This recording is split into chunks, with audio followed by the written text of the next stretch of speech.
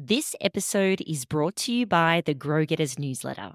Sign up at growgetters.io/newsletter to make sure you never miss an episode.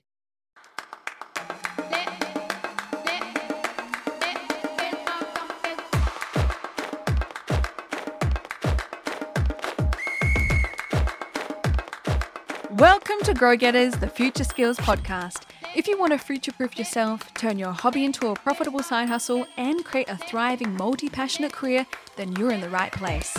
Each week, we keep you up to speed with all the hottest and most in-demand methods, models, tools, and trends in business and tech to help you stay ahead of the game and grow. I'm Grow Getters co-founder and innovation specialist, Tiffany Hart. And I'm Grow Getters co-founder and digital strategist, Tanya Garma. So if you're ready to stay relevant, in your element, and be excellent, follow the Grow Getters podcast for your weekly fix of future skills. Now, let's get growing. So first of all, let's look at what makes a great idea.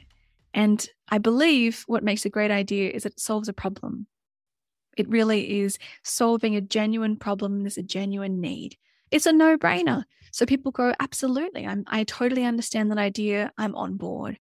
It's unique. It has a unique slant. It's different, and it's unlike the competitors. It's accessible. It's easy to understand. It's easy to use. It has a purpose. So it's genuinely developed for someone in mind. And it's simple. It's absolutely, I understand that. I'm totally on board, and I know how it works. So it's simple. It's not too complicated. But most importantly, it provides real value to people to fulfill an unmet need. And a great idea is fulfilling an unmet need. And when you go from your kind of overarching big target audience or your kind of big positioning statement, when you really zone in and you find something that is slightly unique, you're filling and there's nothing in the market at the moment, you're fulfilling an unmet need. And this is a really important thing about a great idea. So, okay, you've got a great idea, you're fulfilling an unmet need, but how can you validate this idea is really worth investing in before you really go forward and spend time and money on it? So the idea and the methodology behind what I guided everybody in the workshops and what we're going to do today is around design thinking. This concept was developed by a guy called Tim Brown from IDEO, and IDEO is a fantastic innovation organization, a worldwide consultancy. And design thinking is a human-centered approach to innovation. So it's about integrating the needs of people and the possibilities of technology and requirements of business success.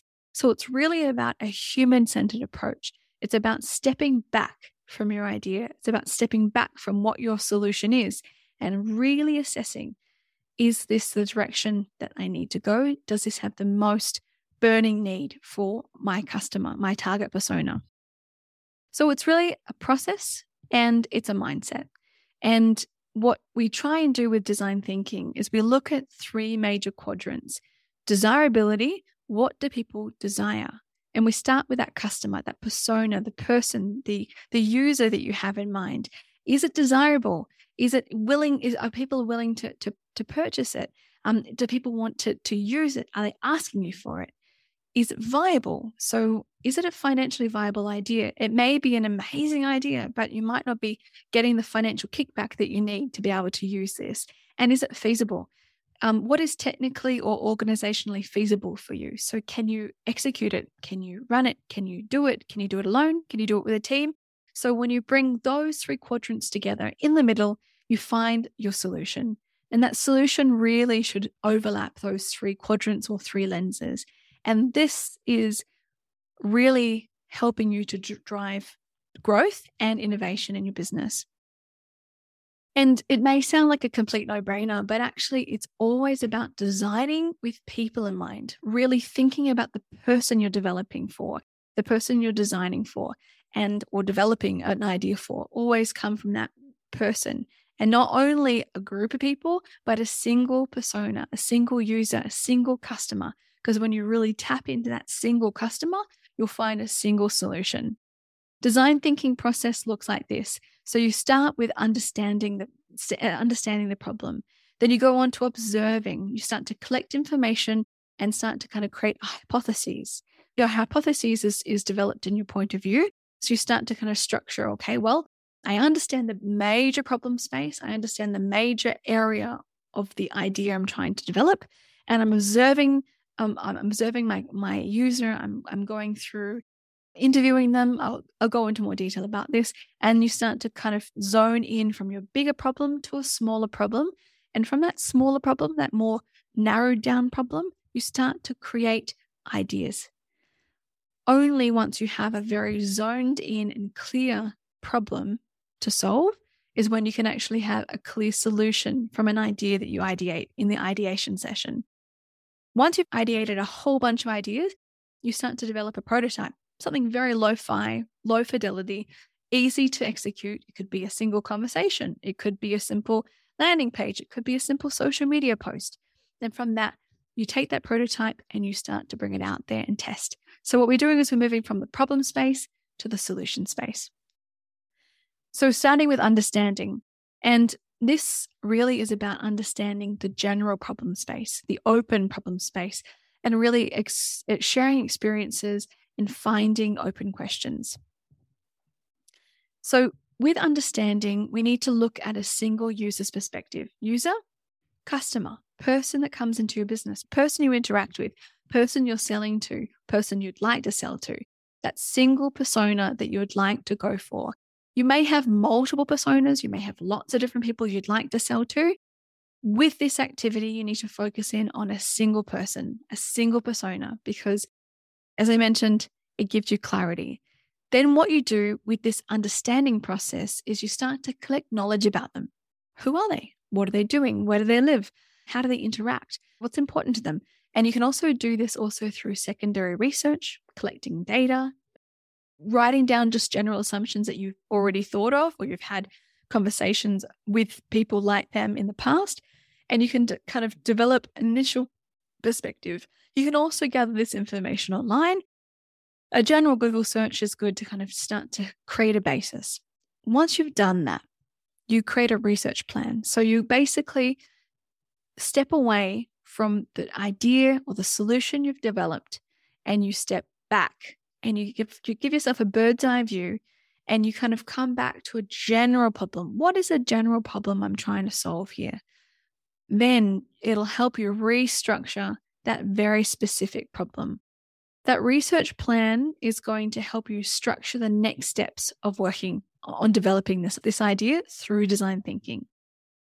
Once you're starting to understand, then you start to observe. You've got a bit of a research plan. So that research plan is looking at how to engage with that potential customer, how to immerse yourself with that potential customer, how to observe that potential customer. And there's lots of ways you can do it. As you can see in these pictures, depending on who the customer persona or the customer you're trying to target, there may be different ways you can observe them.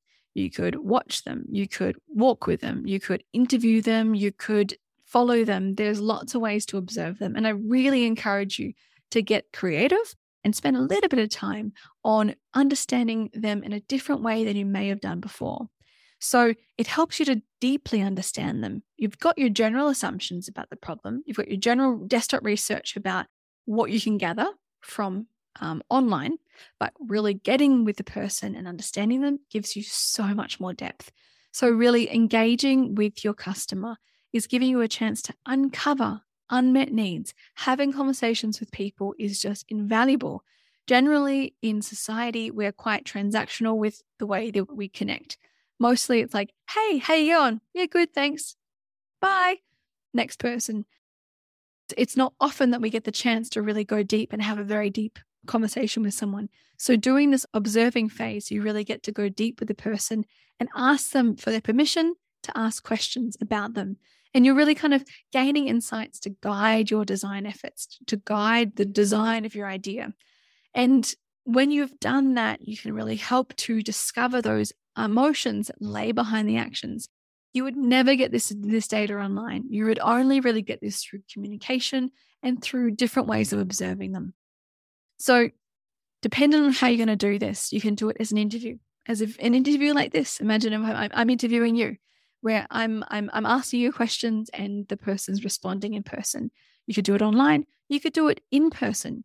You could do a video diary, get them to do a day in the life, or over a week, get them to record themselves and capture their insights about XYZ process or what they're thinking. So it can also be a video diary study. In context conversations, in the environment that the person's in, you can actually have a conversation with them there. If you are, for example, let's take one of the lovely ladies that came to the workshop in Bermagui and in Merimbula. She's a nutritionist. And so she is helping people to change the way that they eat and how they feel in their bodies. It's not about losing weight, but it's about how they feel and how they are living their lives. And so for her, a great idea that I came up with, that I just shared with her, was actually to follow somebody on a day, on a 24-hour basis, wake up with them, go to sleep with them, not in the same bed, but just go to sleep with them, and actually get to understand how they live their life. And you can actually observe so much by just being a third-party observer, engaging sometimes, but there's so much data and interesting information you can gather from following someone or being immersed in their life. Dependent on your business, dependent on what you're focusing on, I really do encourage you to be creative. Now, with this part, you're creating a research plan. So how would I get success? How do I know that I've got enough data to inform myself for the next step? Well, you could say, I'm going to do 5 interviews with people in that specific area, that specific customer that I'd like to develop an idea for. I think my idea is going in that direction. So 5 interviews potentially, 2 day in the lives, 10 video diary studies, 10 in-context conversations. When people come into your business and you have an in-context conversation and you ask them for permission to go deeper with them, to do an interview for your own development, for your own understanding of your idea. So you're developing a research plan of what success means and then executing it. Want the latest tips, tools, trends, and advice for building your career or business through thought leadership and innovation? And sign up to the Grow Getters newsletter, where we drop all the latest Grow Getting goodness straight into your inbox each week to help you become the go-to expert in your industry.